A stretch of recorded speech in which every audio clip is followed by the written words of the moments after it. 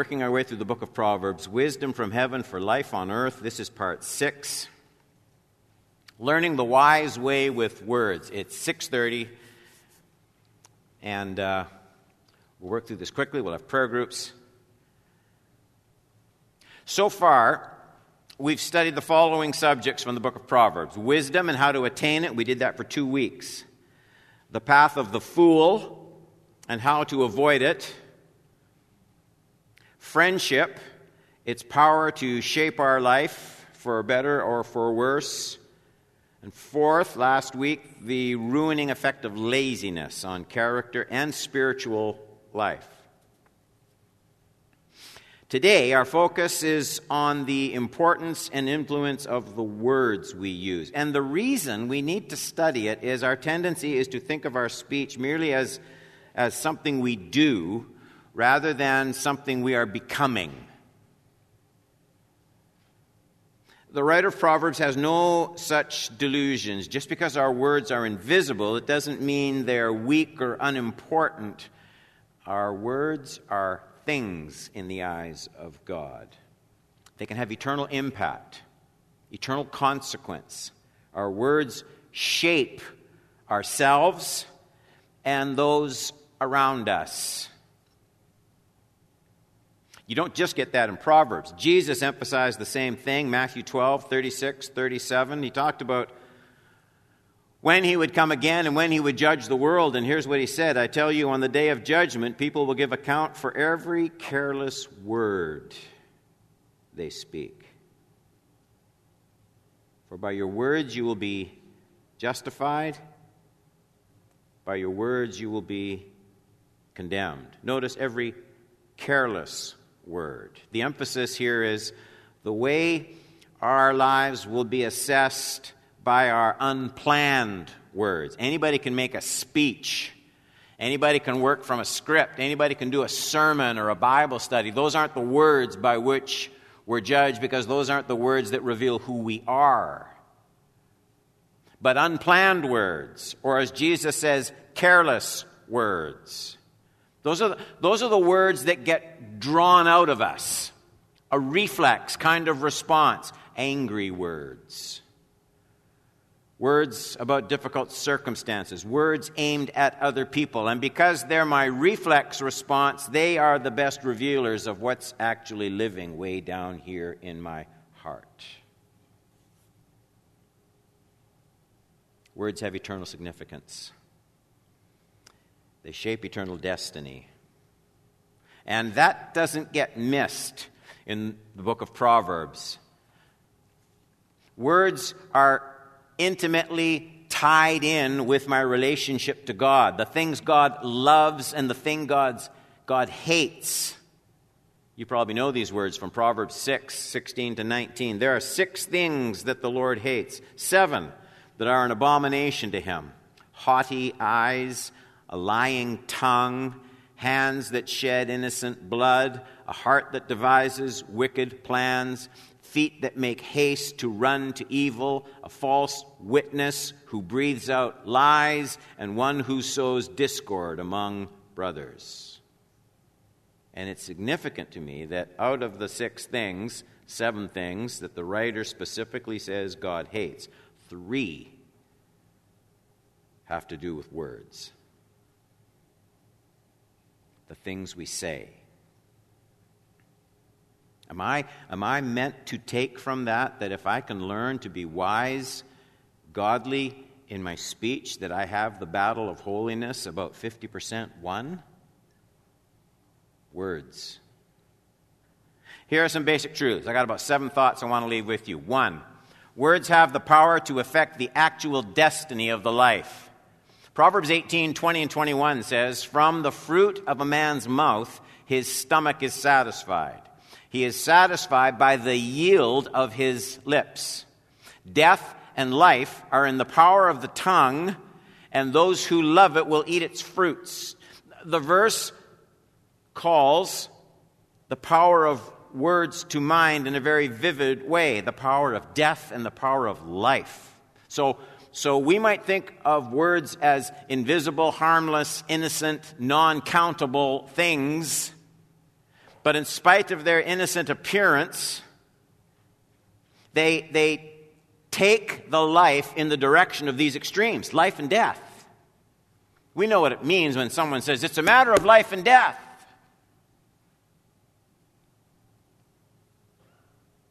The writer of Proverbs says, exactly, that's the stuff that comes out of your mouth. The reason we don't see our words as such drastic tools for the shaping of our destiny is also hinted in that verse. 18:20, from the fruit of a man's mouth, satisfied by the yield of his lips.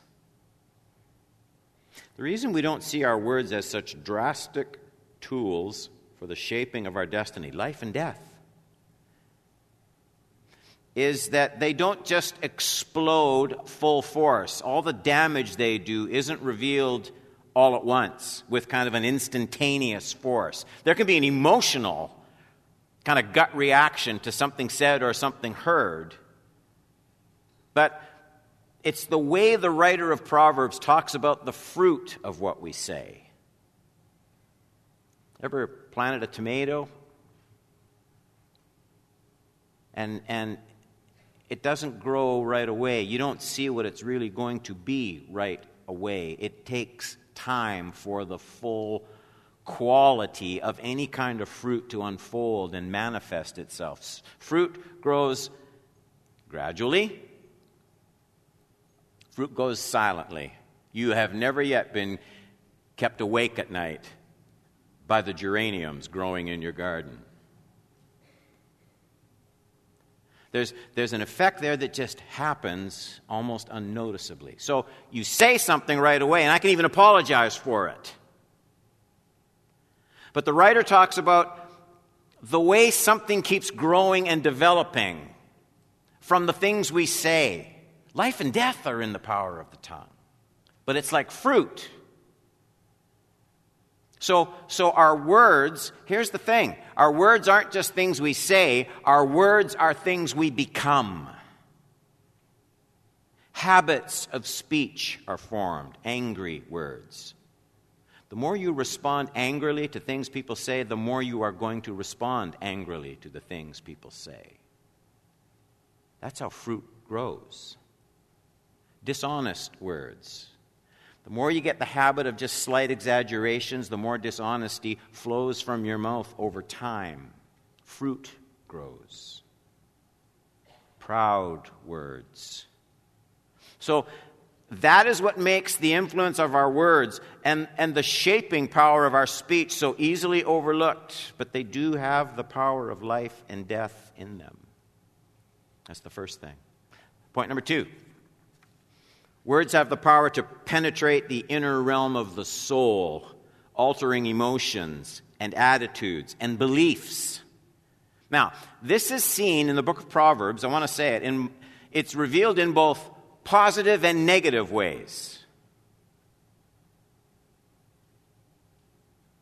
12:18 says, there is one whose rash words are like sword thrusts. So here's a picture of the power of words to hurt, to cut, to do damage, to wound an individual. And the thought behind this is you and I should no more be careless with the words that come out of our mouths than we should be careless with a firearm or a dagger or a really sharp sword.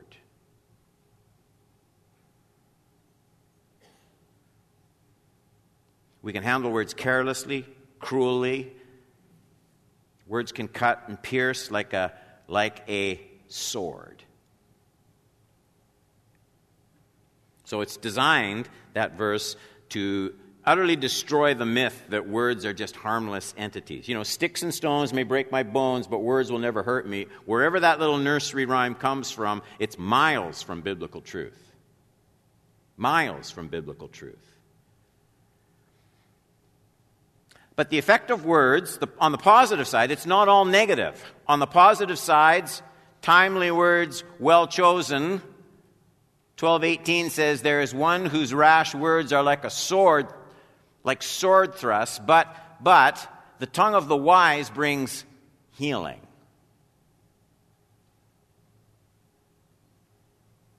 So there's the damage of thoughtless speech, ungodly speech.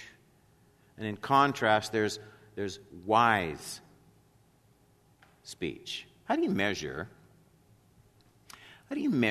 so-and-so? He's really wise.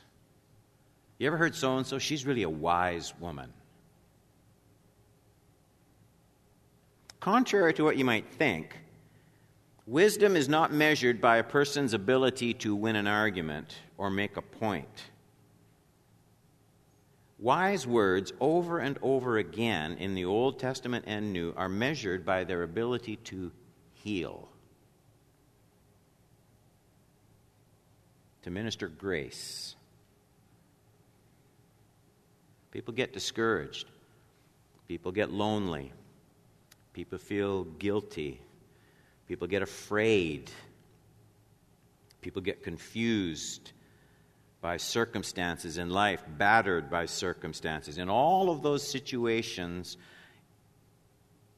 a wise word is needed from someone who knows how to bring healing to the process. There are enough things, surely, that weaken. Proverbs 12:25, anxiety in a man's heart weighs him down, but a good word. Isn't that beautiful? A good word makes him glad. Don't you want to get better at that? No, I got to hurry. 3, my words have the power to smudge the reputation and slander the character of others. Proverbs 18:8, the words of a whisperer are like delicious morsels. They go down into the inner parts of the body. So the bearer of these words, the one speaking them, and they're against a brother or a sister, they slander. And the bearer of those words is rightly called a whisperer. That's what the verse says.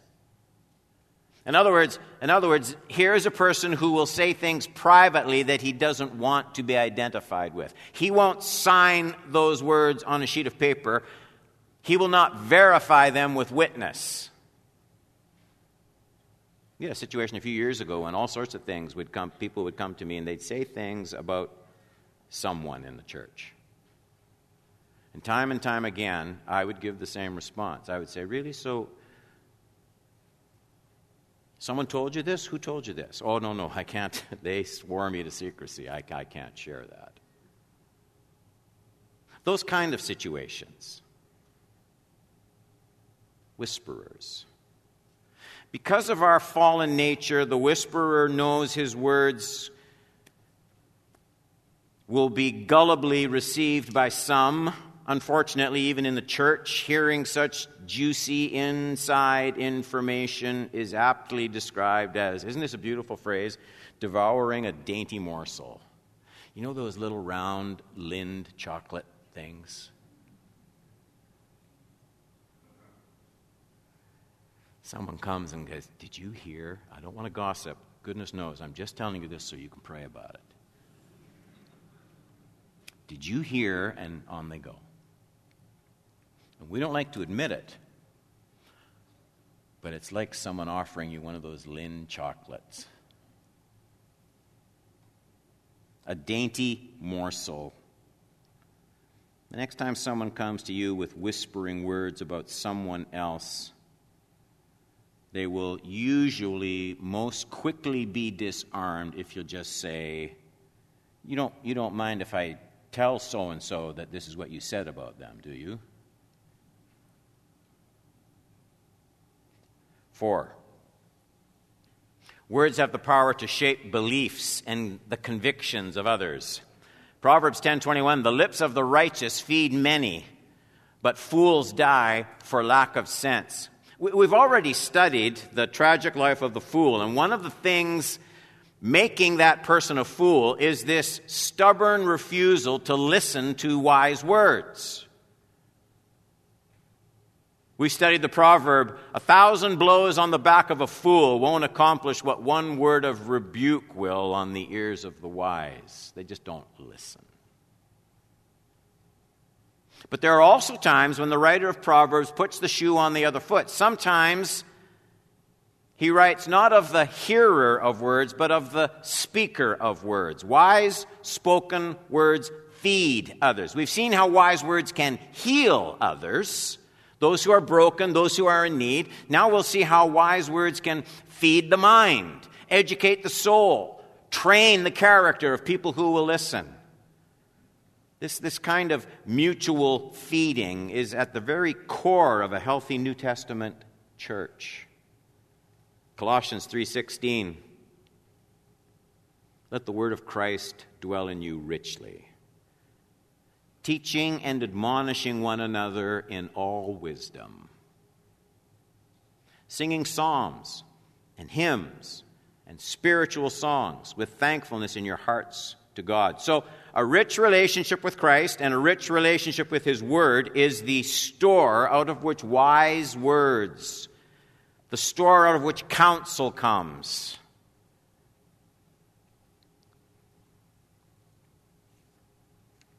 Five. I skipped a little bit. If you're following carefully, I just want to get moving.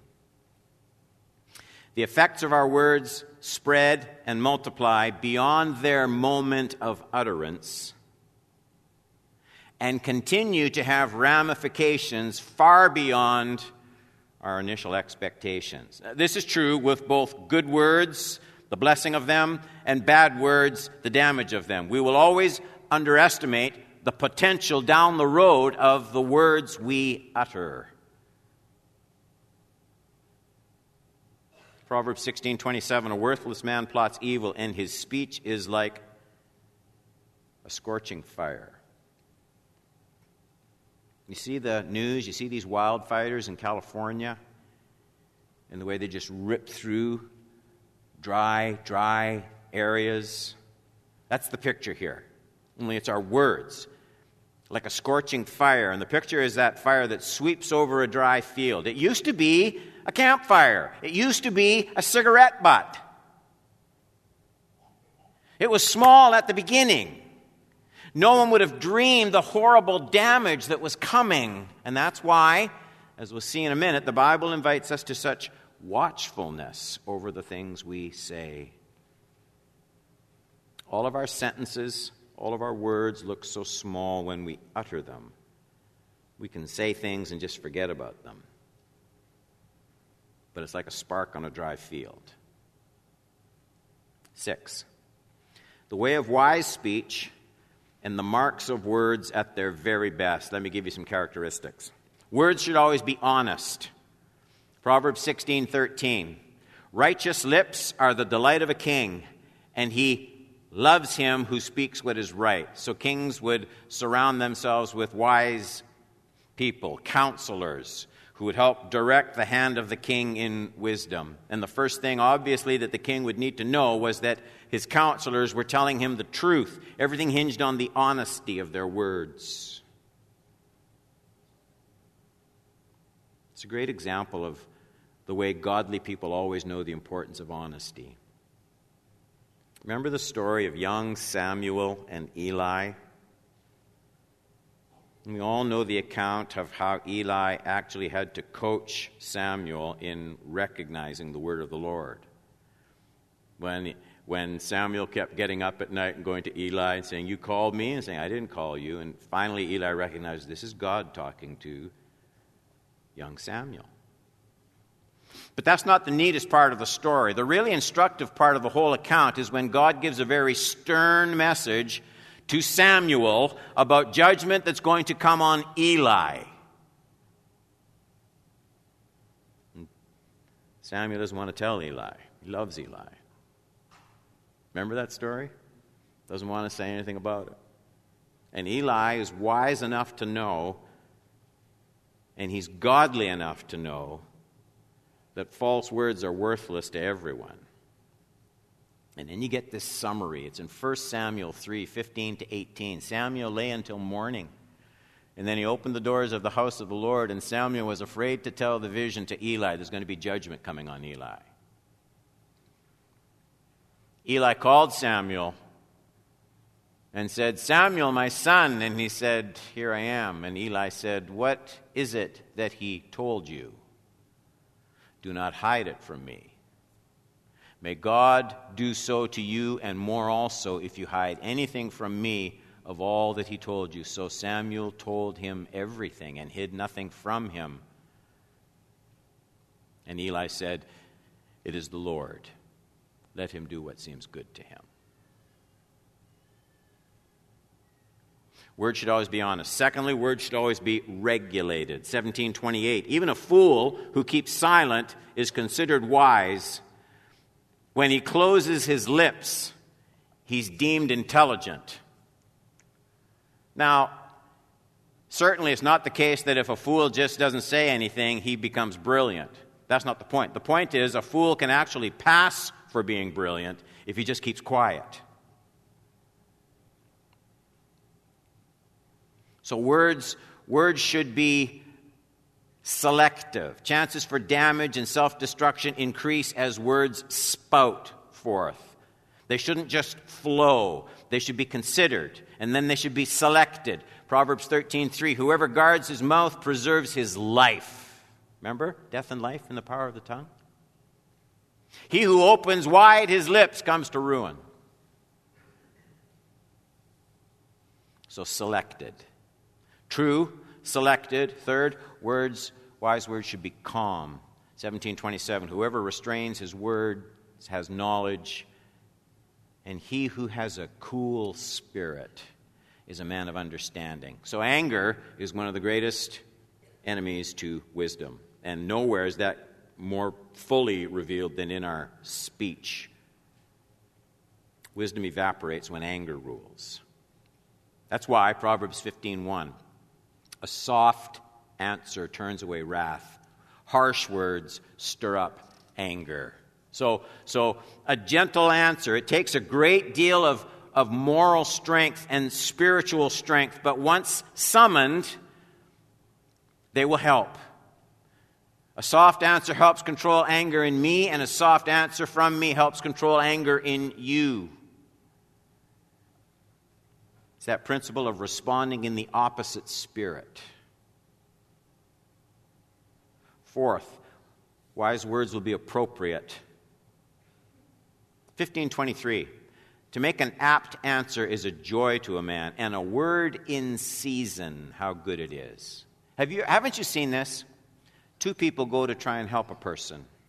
Two people go and say essentially the same thing, okay?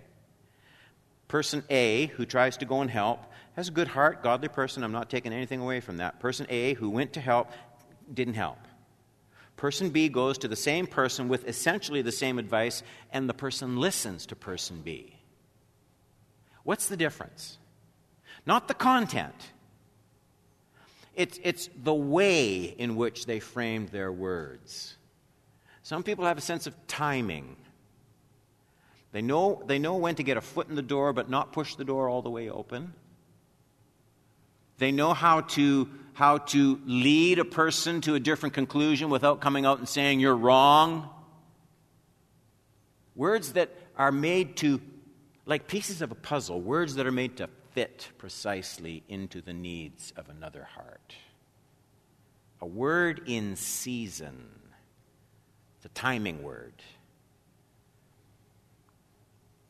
Best example in the whole Bible is Nathan going to David. And you know that story. David, he's sitting on his sin. He doesn't do it very often, and that's one of the good things about David, but he's just sitting on his sin. He's stewing in his sin, and he's not dealing with it. And Nathan goes to the king, and he knows that if he just goes and says, David, you're really being rotten here, that it won't work. He's going to tell David he's rotten, but he's going to do it fitted. And so he tells David the story about the guy, remember, down the street who had all sorts of livestock and all sorts of land, but company came to the house. Instead of taking from his herd, he goes to the neighbor who had very little and steals the little lamb of the neighbor so he can butcher the lamb for his guests. And of course, what he's saying, and in that culture, here's David with all his wives and concubines, and, that's not said that it's righteous, but that's the situation David had. And he goes and he takes Bathsheba. But he doesn't come and talk to David at all about Bathsheba. He talks about a guy who has all sorts of livestock, and he goes and steals a lamb from a neighbor. And David is incensed. That man should be punished. How can somebody, what a louse, how can somebody do that? And I wonder how Nathan did it. Yeah, David, that would be dirty to do, wouldn't it? To go and take what is somebody else's when there's no real reason to do that. I wonder who else did something like that. And then David, I'm talking about you, David. I'm glad you were so morally incensed. By the way, it's you.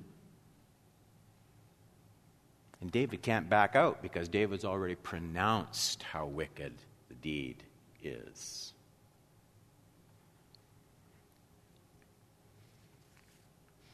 Appropriate, timed. We're almost done. How to make your words count. So this is 7a. Study before you speak. Proverbs 15:28. The heart of the righteous ponders how to answer. The mouth of the wicked pours out. You see the difference? 2 P words. Ponders, pours out. There's the difference. A righteous person ponders how to answer. Where's this going to go if I say it this way? A wicked person simply pours out the content of his heart. B, make your words a matter of daily prayer. And 2 things will arise. 2 things will naturally arise out of such prayer times. 1, you'll be made increasingly aware of how many times you sin carelessly in your speech, and you'll develop the habit of confessing those things to God. Isaiah, the prophet, in the year that King Uzziah died, has a vision of the Lord high and lifted up, and his train fills the temple. And he sees angels covering their faces with their wings, saying, "Holy, holy, holy is the Lord of hosts." And as soon as Isaiah recognizes he's in the presence of a holy God, he says, "I'm a man of unclean," what? It's my words. It's the things I say. What's more, this isn't only my problem. I dwell amongst a people of unclean lips. People who know the holiness of God and make their speech a matter of prayer will find themselves constantly searching their soul and repenting for the things they say. Second thing that'll happen is, as you make your words a matter of daily prayer, you will increasingly bring matters of daily conversation to the Lord for direction and guidance. Psalm 141, set a guard, O Lord, over my mouth, and keep watch over the door of my lips. It's good praying. It's good praying. The things we say, our speech. Out of the 6 things God says he hates, 3 of them have to do with our words. Deal with those things. You'll be 50% more righteous. Just with those things.